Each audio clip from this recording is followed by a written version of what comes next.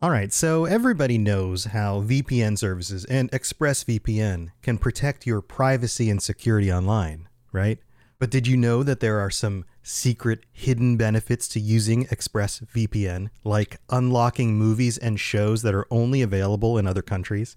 So, if you're like me, you probably enjoy watching shows on Netflix, for example.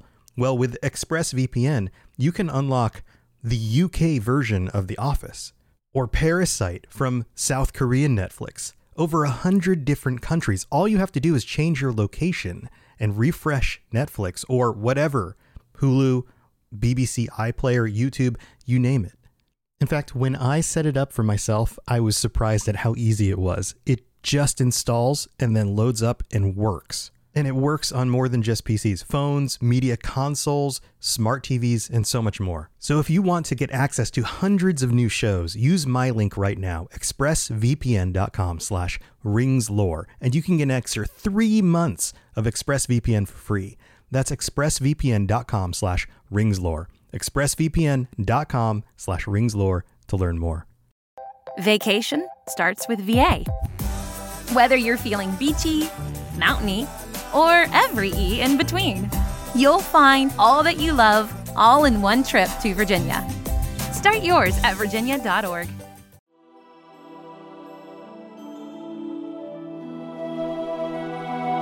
Welcome to the Lord of the Rings Lorecast, the show that explores the background of Tolkien's amazing world from the very beginning.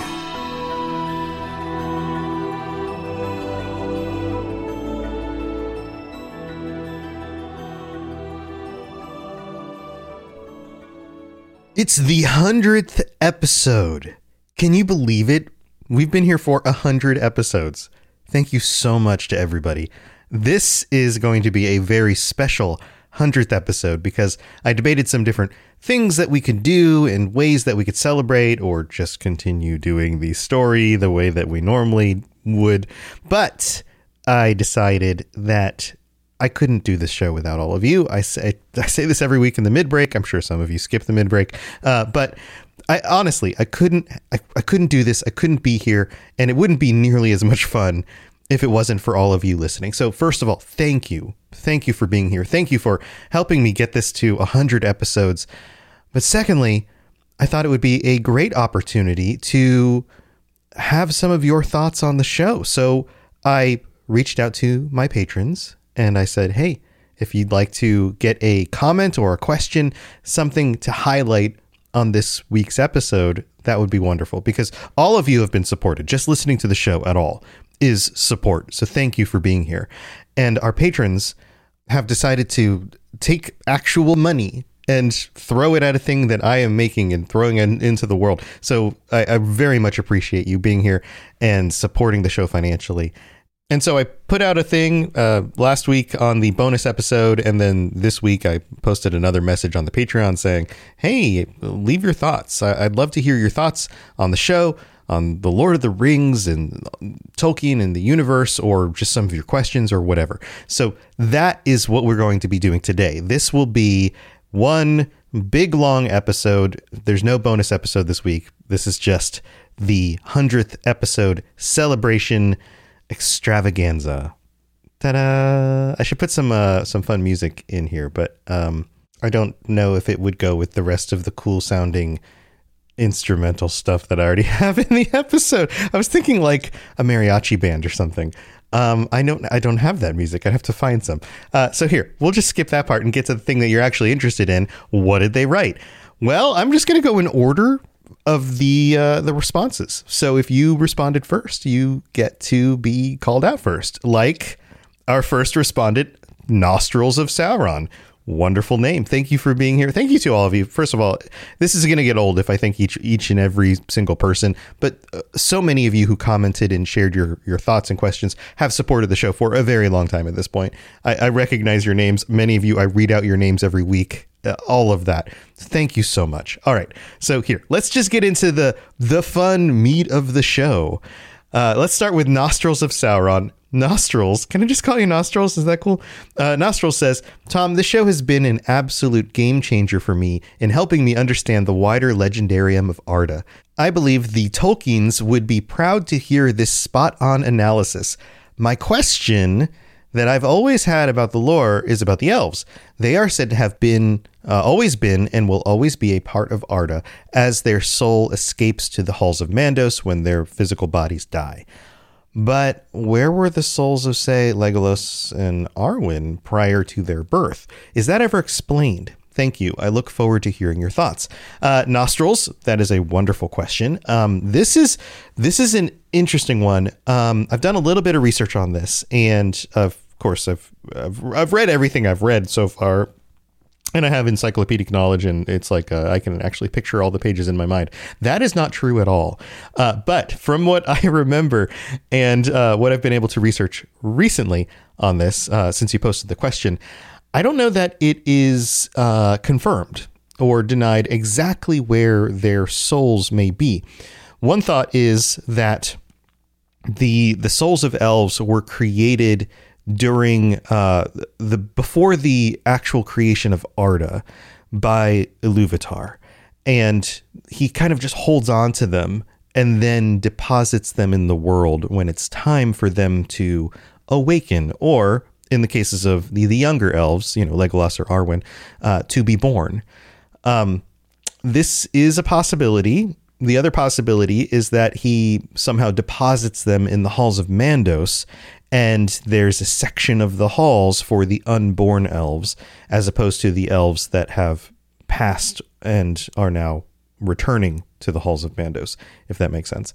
Those are the two main theories. I think the second one kind of makes sense. I mean, the halls of Mandos are not a place that you can just like waltz into and just like have conversations with elves that haven't been born yet. Like it doesn't. It's a very cultivated and defined location for the halls, the souls of the dead. So that's my thought. And Nostrils of Sauron, I don't know if you're trying to, I mean, you are the nostrils of Sauron. So if you're trying to somehow corrupt elves before they're even born, don't do that. That's a bad idea. Thank you for writing in, and thanks for being here. All right. Our next post comes from Josh S. Josh writes, something that struck me the second time I read the Silmarillion and that I haven't been able to resolve for myself is how the Valar abandoned the people of Middle-earth to suffer under Morgoth for centuries, when they could have at any time chosen to stop him. Not the Noldor, who were being punished, but all the other people of Middle-earth, who the Valar were content to allow to suffer, become corrupted, die, etc., in order to punish the Noldor, the humans, the dwarves, and the non-Noldorian elves. If they had just decided to never interfere with Middle-earth again, I could understand it. But they go to war once someone begs them hard enough. It's not like the Valar were getting stronger or Morgoth weaker. They could have stopped him at any time, but chose to let him run free. And it's also not like he was an evil human or elf, so the people of Middle-earth might bear some responsibility. The only people at fault are Morgoth himself and the Valar for letting him go free. This is an interesting post, Josh. This is similar to the question of the problem of evil in our own world. If you are a theist, if you believe in some divine being that created all of humanity, and if that being is good, capital G, good, and loving, and that being is also all-knowing and all-powerful, how does evil exist in the world? That's something that theologians have debated and dealt with for millennia at this point. That wouldn't be something that Tolkien himself would be unaware of. I'm sure that he struggled with the problem of evil, especially living through 2 world wars. I mean, he writes about it. Like this is something that he is very aware of, and something that makes his world feel more real, even though it doesn't have a good, a justification that everybody agrees upon. Let's say it like that. In this case, my sense of it is that the Valar were told, this is what you are expected to do. and they did what they were expected to do.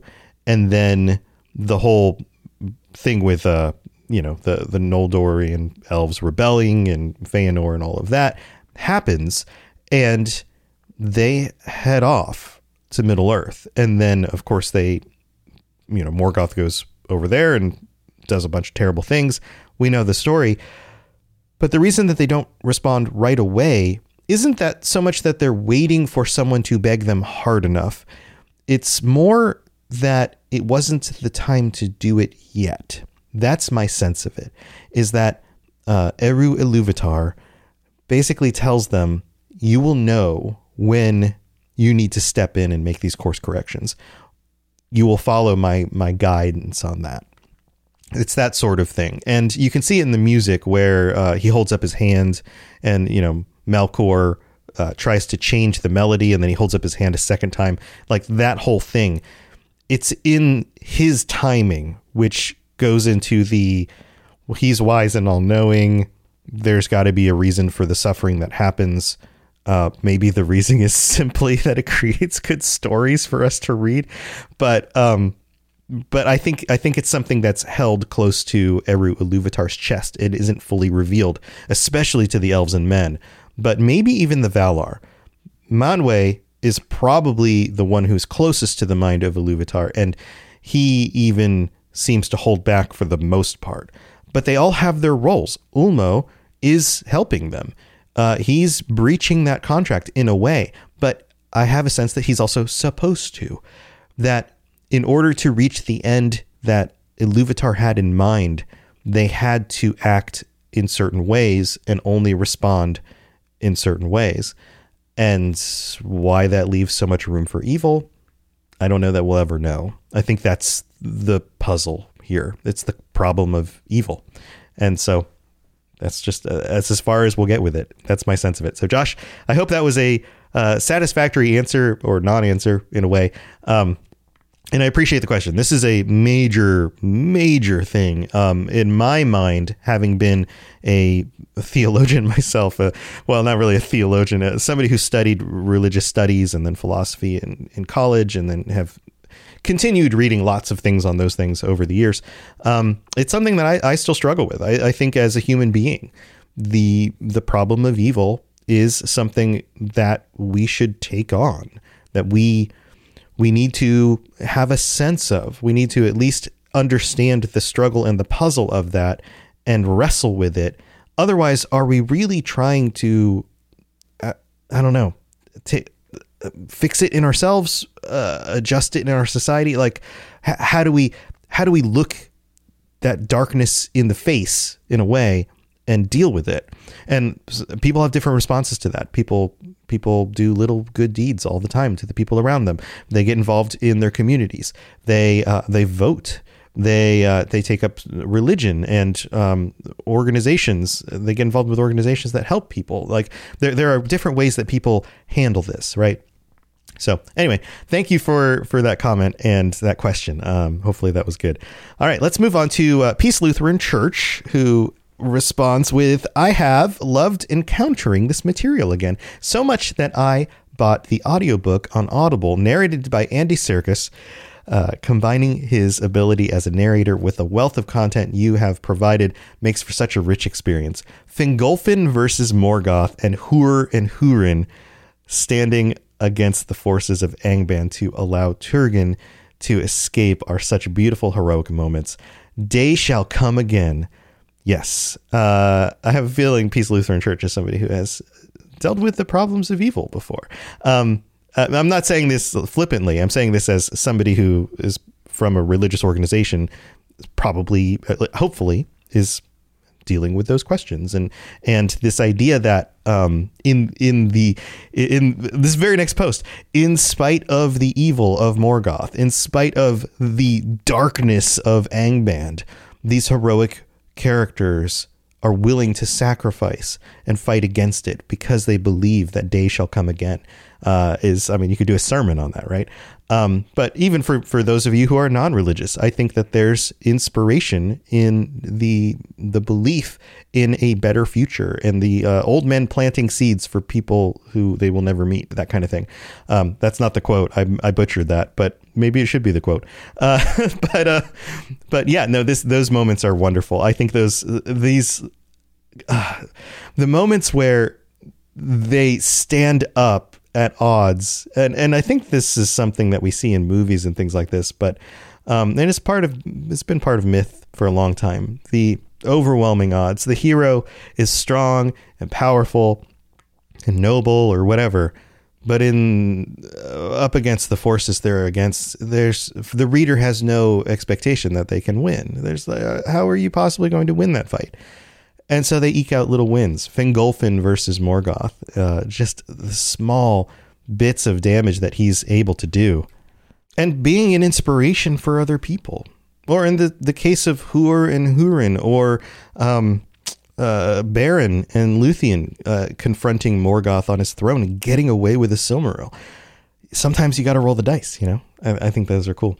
All right. Thanks, Peace. I called you Peace Lutheran Church. This is what some of the bonus episodes are more like, because I have a tendency to edit down the main episodes, but in the bonus episodes, I feel like I'm just kind of hanging out with friends and talking. So if that's something that you're curious about and you want to hear me stumble over words more often, go check those out. Azel Razzle writes, "Hey Tom, longtime listener from Australia who has enjoyed every moment along this journey. This has been my first ever podcast, and you've really set the bar high for any who follow. I always appreciate how you convey these dense stories into approachable episodes whilst prompting myself to view certain moments in a different light. I cannot wait to continue this adventure with yourself and all the other listeners. Keep up the amazing effort, and thank you for the shirts." Oh, I'm glad you like the shirts. I'm getting to the point where I probably need to update the designs. So those will be coming. I'll have to look up the date that I had originally put them out. And then I like to keep them out a little bit beyond a year so that people who signed up later have a chance to get some of them. And then I'll refresh the designs. And then again, every 3 months, you get another one on the Patreon. I rate this podcast 11 stars of Arendelle out of 10. It's just that good. Not all that glitters is gold, except this podcast. P.S. What made the lands of Beleriand so sought after and desired by the elves over the rest of Middle Earth, Eriador, etc.? Proximity. I think here's the real answer. I mean, you could joke like, oh, those were the ones that they ended up in because that's where the boats sailed to because the coastlines were closest. You could say something like that. But I don't think that's the only reason. I think that there's some very specific reasons why this is the case. First of all, the Noldor and Feanor and his sons and their group were going very specifically and very directly to get the Silmarils back. And that's where Morgoth was. He was on the northern side of the continent over on in that area, right? I think that makes sense. And you can tell by the way that they chose their lands after Feanor failed, that they all kind of picked locations in the north that kind of ringed around the northern waste area toward where Morgoth was. Secondly, I think that you end up with some other natural things that happen here. There are some natural barricades with the way that the mountains are designed and the forests along that northern Beleriand area. You also have the fact that Doriath is right there, that Thingol and Melian are kind of a natural barrier also in ways to suppress the area from the north that Morgoth would be coming down from, and sending out his orcs and things like that. So you also have that hidden kingdom, which is also already there and was planted there because Thingol met Melian there, and that's where they decided to stay. Then you also have because of that barrier in the north, you have the regions south of that, which seem a little bit more sheltered. So places like Nargothrond could exist, or places like the coastline south of that, where Círdan spent some time in some of that area. So you've got that kind of natural thing going on with, and it's all centered around the dynamic between the Noldor against Morgoth. But that doesn't mean that the rest of the content isn't settled. Like there are lots of people in other places. The men come from further to the east, right? And they come westward. And we know there are lots of men who already still live over there. Many of those end up being, I guess, the ancestors of, the people of Dale or the Rohirrim or some of the other men that Sauron corrupts even further to the east. Then you also have the dwarves who are all along the Blue Mountains, which become some of the only regions that actually exist on the border of Beleriand and the rest of Middle Earth after Beleriand sinks below the waters, right? And then the dwarves specifically, many of them headed off east. They founded places like Moria and the other mountains north of there, like the Iron Hills and all of that stuff. So there are a lot of people and elves, dark elves and other elves that had traveled further off in that direction. It's just that this is the region where Morgoth was. And so it's the place where we get the stories, if that makes sense. So good question, Azrael. Thank you for your support. Odith Remorse writes, "Hey, Tom, I'm absolutely enjoying the podcast you've created. All my favorites in one place, so thank you. My question is, even though I'm not that far into the lore, where are the Silmarils during the Third Age? I'm only at the part which Beren managed to take one from Morgoth. Can't wait to hear more of the lore and other lore casts you have." Odith, I'm excited that you still have so many episodes to get to. That is answered in the show. But spoiler alert, I'll give a quick little answer here for anybody who wants a refresher. And if you are interested in it being spoiled, then listen for the next 2 minutes or so.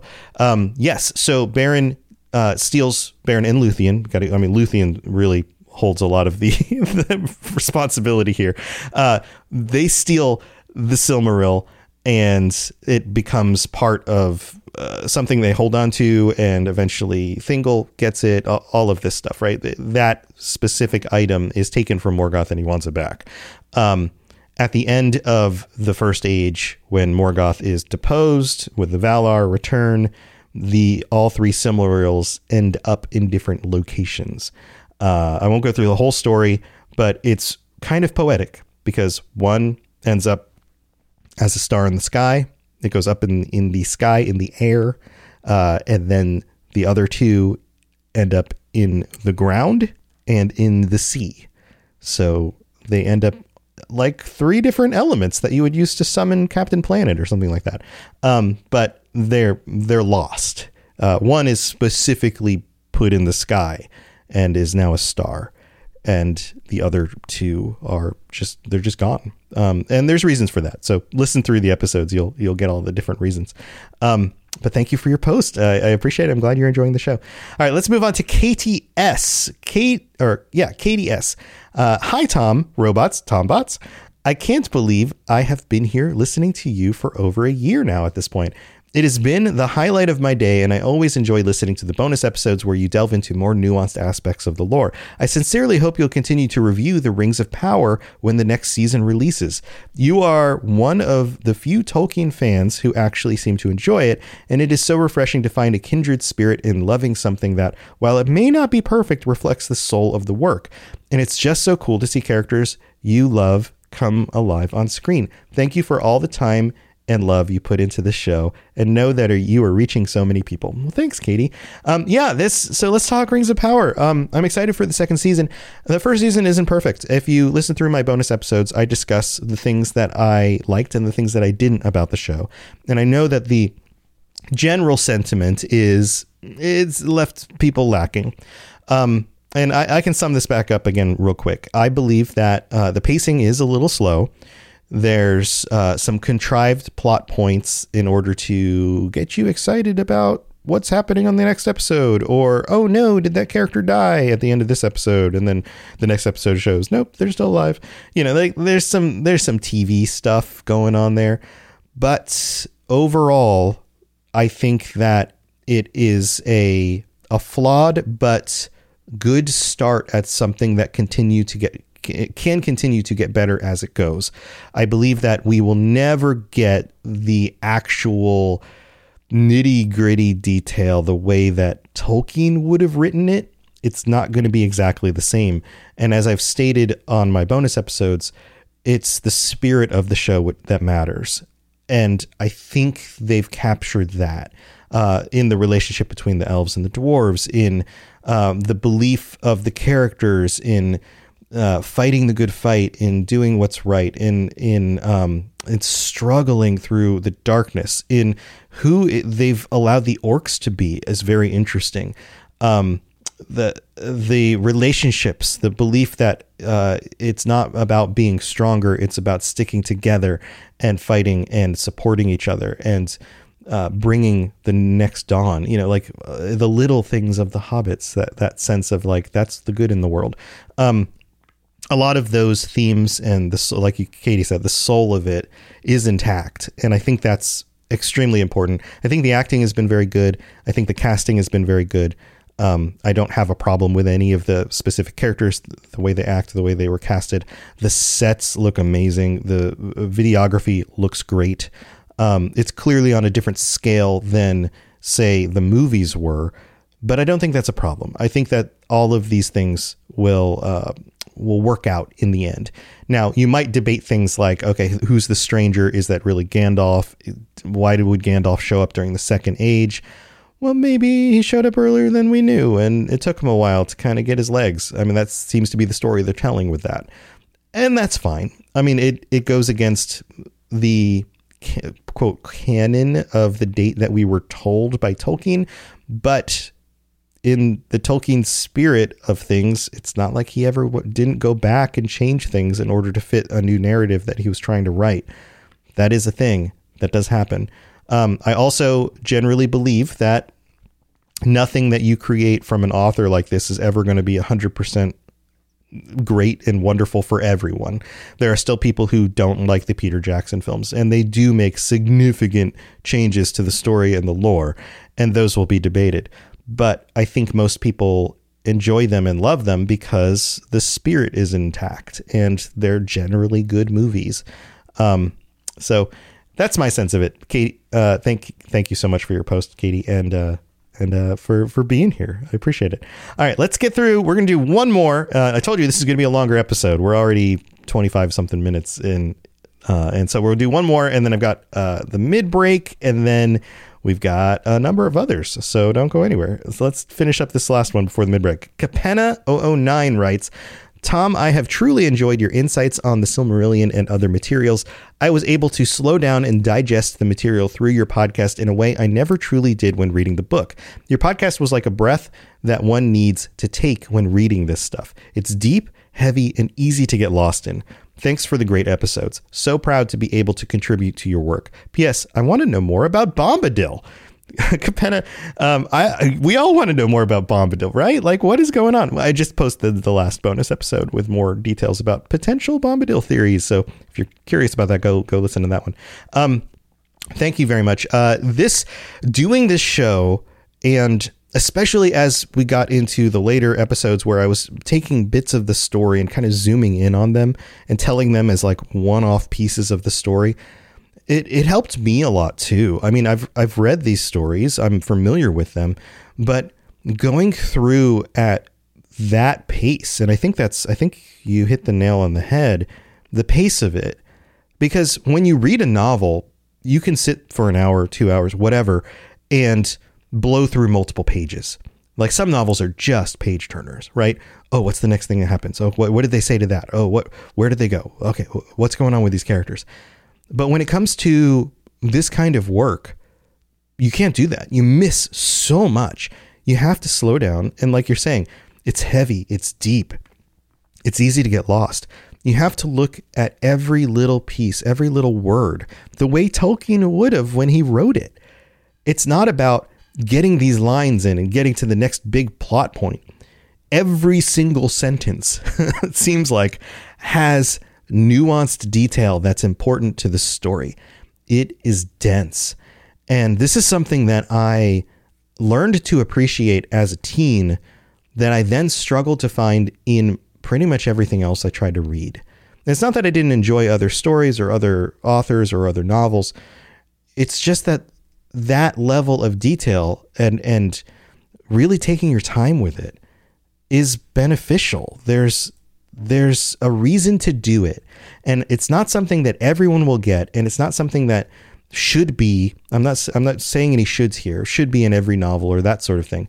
But when you do find it and it's done this well, which is the case for many historical, religious, mythological works, if you really want more stuff that feels like this, go read some of that. Go read some of the stuff Tolkien translated. Some of the real world texts, the detail is that important for getting the meaning of it. And so if you really want something like that, go study some of that stuff too. But yeah, thank you so much. I'm glad that this method has, you've appreciated it. It feels like me doing this feels like some of what I went through when I was in college. Some of our discussions of works and documents and old things, like the level of detail on this. And so maybe that's something I'm carrying forward in the show is that method for exegeting a text or something like that. So Capenna, I'm glad that you're here. And yes, I absolutely want to know more about Bombadil. Unfortunately, I don't think we will ever know more about Bombadil. It's all about speculation and just taking the little bits that we do know and, seeing how they fit into a theory. And strangely enough, none of them really feel 100% all the way there. So it's a mystery. All right. I'm going to take a quick break. Don't go anywhere, and I'll be back with some more of your thoughts and questions. Thank you for being here for the 100th episode. I'll be right back.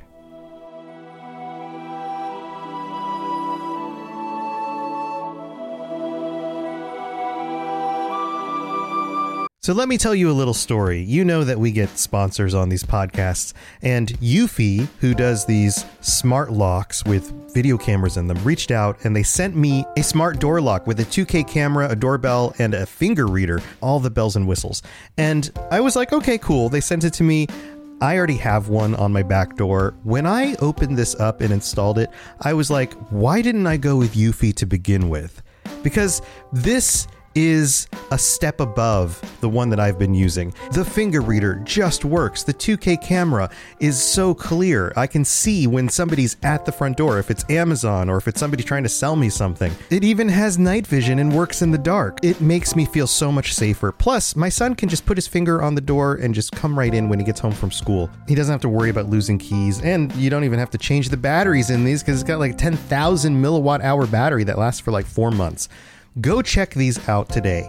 Search for Eufy Video Lock, that's EUFY Video Lock, or visit eufyofficial.com/video lock to see how you can gain complete control of your door. Again, search Eufy Video Lock. I think you'll love it.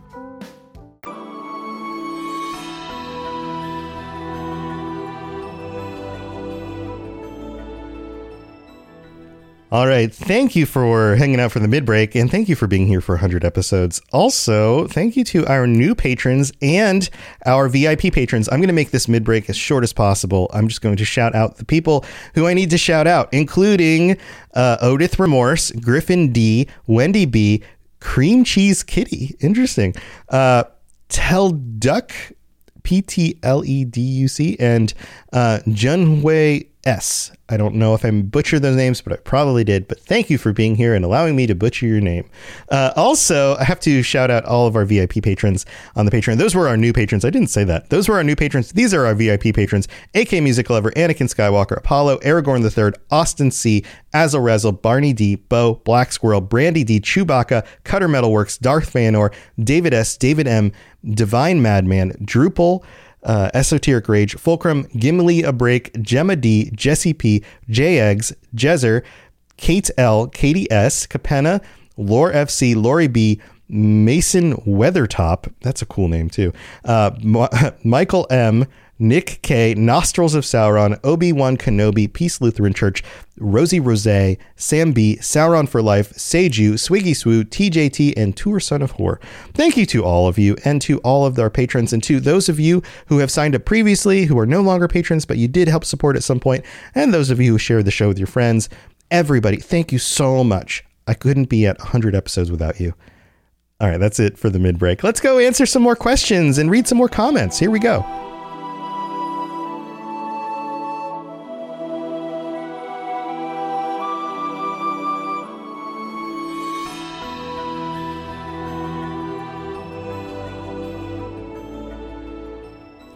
All right, we're back. 100 episodes. That's crazy. I told you this is going to be a long one. This is like a double episode. So it's like your regular episode plus the bonus episode all stuck together for everybody, because thank you for 100 episodes. All right, let's move on. We got some more comments and questions. This one comes from Black Squirrel. Black Squirrel, I just said it well. Now I messed it up. Black Squirrel says, your willingness to delve into the eloquent and diverse depths of Middle-earth. I really enjoy listening to you going through all the lore. My one question for you is, if you lived in Middle-earth, which species would you be? Mixed? ? And why? Ooh, that's a good question. I would love to hear what you all would be. All right. So first off, I want to think, like, initially my thought is, I could be one of the elves. I could be, what if I was one of the first elves to get to Valinor? Wouldn't that be cool?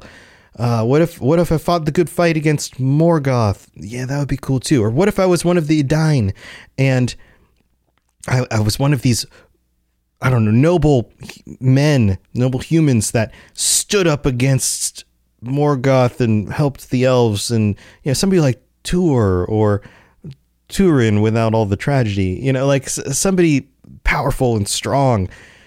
And then I think about it and I'm like, okay, that's probably not me. I'm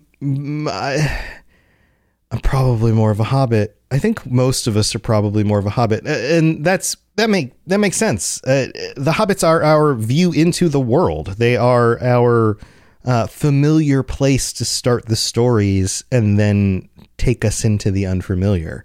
There's a reason why this is set up like that, right? I think most of us are probably more like hobbits than we may think. It's not that we're farmers or we're simple. It's more of we keep to ourselves. We do the things that we find important in the world. We focus on family and our friends and our communities, and then we grumble about family and friends and communities. And we're not, most of us probably not that adventurous. We don't really want to march off to Mordor or deal with some of the issues that are the greater parts of the world, because we're just happy living our lives and doing what we do. And I think that probably is much more likely to where I am in my own life. And maybe I need to be a little bit more adventurous. Maybe I need to get out there and, I don't know, take on a quest or something. Although in my own life, I guess, heck, starting the show was kind of its own quest. So yeah, probably a hobbit, although the other races do sound pretty cool. I think my dad would say that he wanted to be a dwarf, because the dwarves are cool. They're stubborn and strong, and like they've, everything has these like double-edged qualities, right? Like being stubborn isn't necessarily bad. Like standing for what you believe in and those kinds of things can be very good, right? But they also can keep you from adjusting to new information and doing maybe the thing that is ultimately right or whatever. It's, each race has their benefits and their drawbacks. It's tricky. It's tricky to think about it. But yeah, I guess I'm probably a hobbit. If I wasn't a hobbit, I guess you could take on the idea that getting into information and constantly learning things about, say, these stories or the history of our own world and ancient texts and those kinds of things, like my interests in science and history and literature, all of that stuff, maybe makes me more like a wizard. But I guess you could also say that's kind of elfish also. I don't know. I wouldn't say that, I'm one of the wizards or I'm one of the great elves. If anything, I'm a simple person who enjoys working at a library. I'm not a librarian. Yeah, that's a tough question. Black Squirrel, who would you be? I'd love to see your comments on this episode, either on the Patreon or on our Discord, or tweet at me, if it's not even called tweeting anymore, but let me know. I'd love to hear your thoughts. Let's move to the next one. Fulcrum, formerly T-Rex, who supports a number of my other shows as well. She joins us on our patron chats on some of the other shows that we do. I don't have patron chats on this show. I have a feeling we would have too many people show up, and that would be really difficult. That's kind of the main reason I haven't set that up.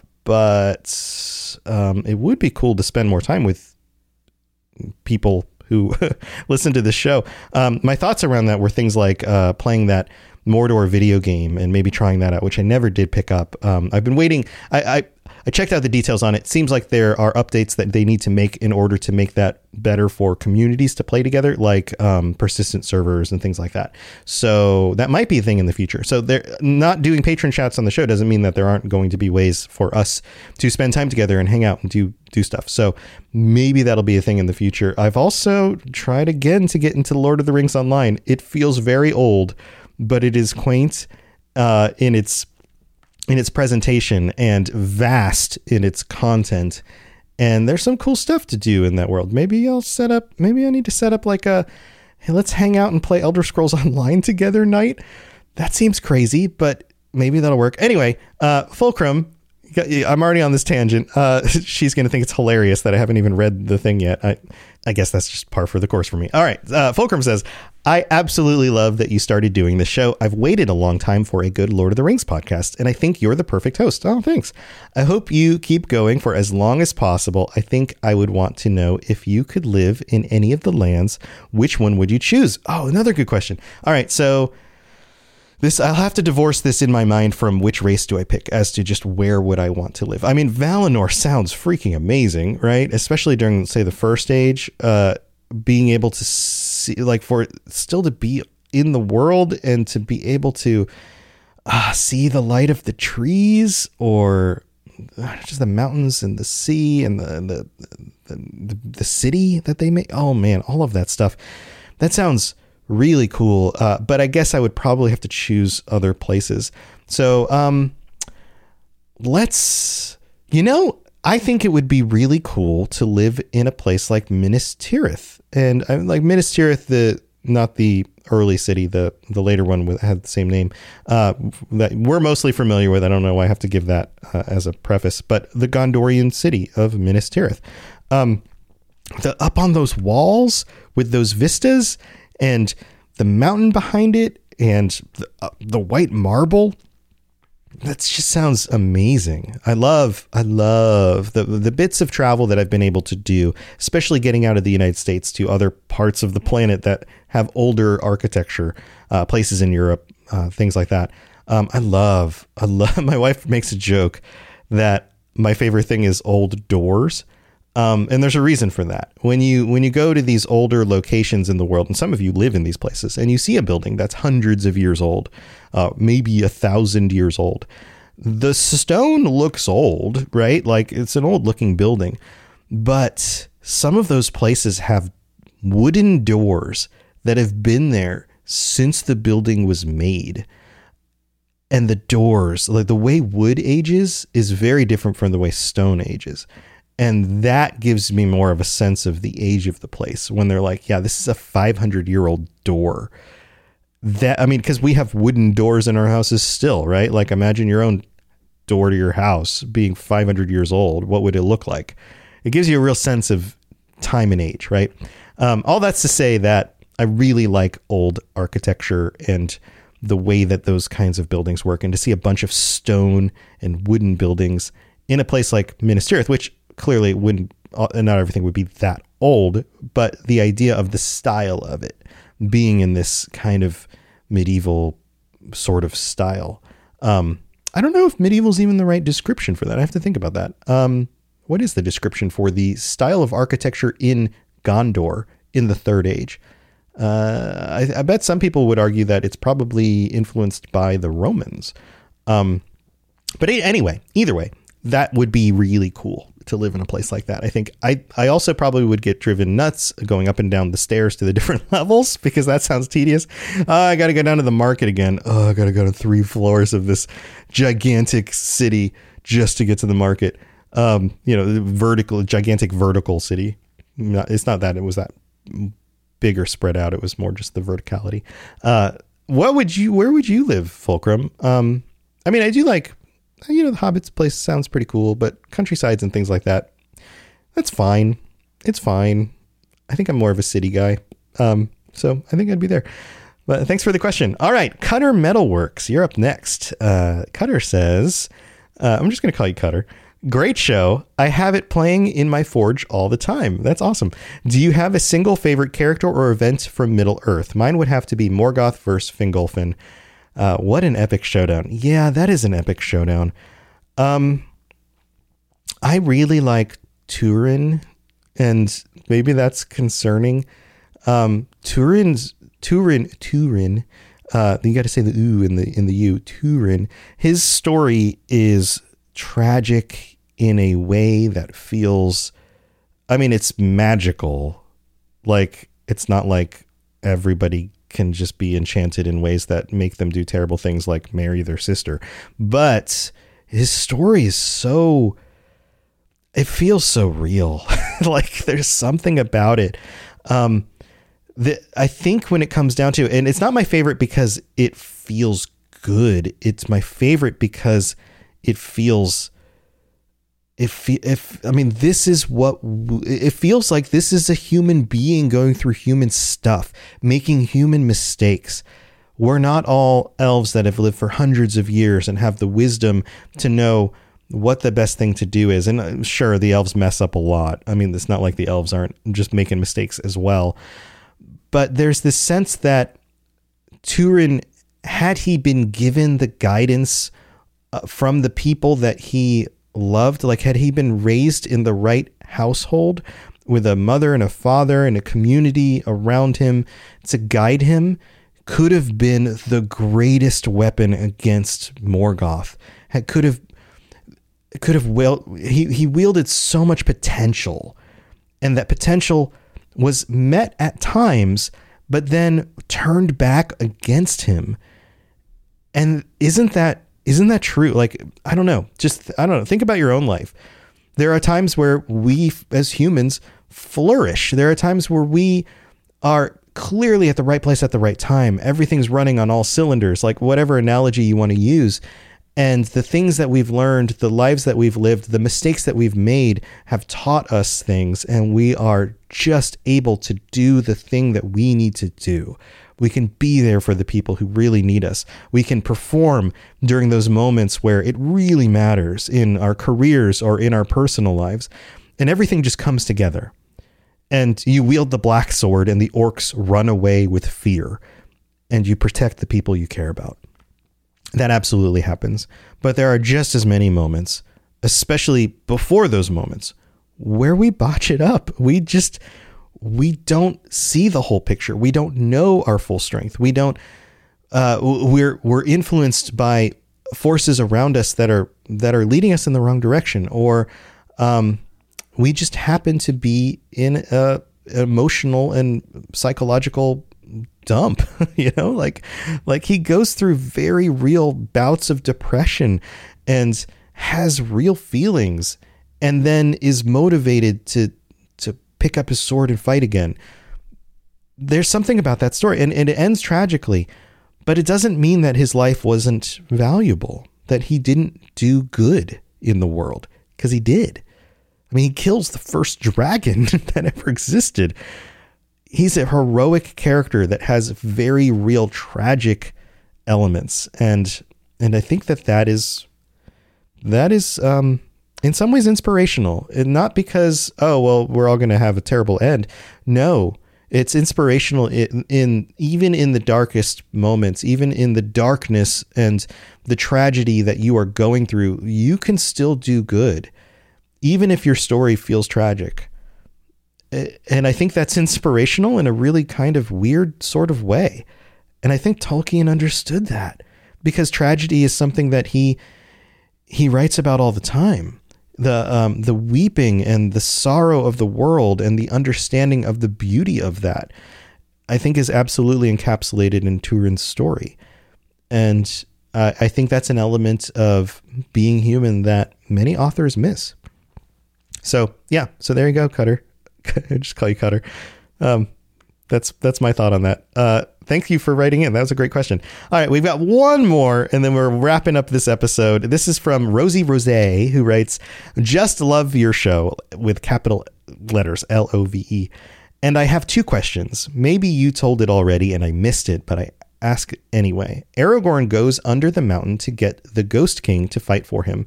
From which battle in time is that story? And the dead faces in the death marshes. Do you know their tale? Yeah, so these are interesting. Both of these events have something to do with the Battle of the Last Alliance during the end of the Second Age. That it's when the big battle, when the elves and men all get together and Isildur cuts the ring from Sauron's hand, all of that. The men of the mountain were, they were called the Dunharrow, I believe. Dunharrow. Dune, maybe the U is an oo sound. Dune or Dunharrow. And they were called to help fight at the Battle of the Last Alliance, and they were summoned, right, by Isildur, and they didn't come. So they were cursed. So it's as simple as that. They lived in that mountainous region, and they didn't uphold their side of the agreement or whatever. So that was them. They were cursed, and then Aragorn, being the person in line for the kinghood, had the kingship, I guess is the word, kinghood, had the authority to forgive them and then also make another deal with them, all of that stuff. So that's what happened with that. The Dead Marshes, it's similar. During the battles that happened during the Last Alliance, there's a specific battle called the Battle of Dagorlad, which is named mostly for the location. It's in the area approaching Mordor, near where the Dead Marshes are actually there. That region is between Mordor and Lothlorien. Many of the elves who were sent from Lothlorien to that battle ended up in the Battle of Dagorlad, or it was towards Mordor, I guess you could say, ended up in the Battle of Dagorlad. This is on the plains area in that section of the map. If you look at the map, you'll kind of tell where it is. And they were fighting the orcs. They were pushed into the area with the marshes, and something like half the elves in that battle perished in that location. Eventually, the forces pushed onto Mordor, the Black Gate, all of that. But during that section of the conflict, there were many elves that were killed because the orcs were so numerous and able to push them into this region. So they died. Their bodies ended up in the marshes, and there was this evil that remained from those events in kind of it's almost like the world itself can be blighted by the spirit of the events that happen there.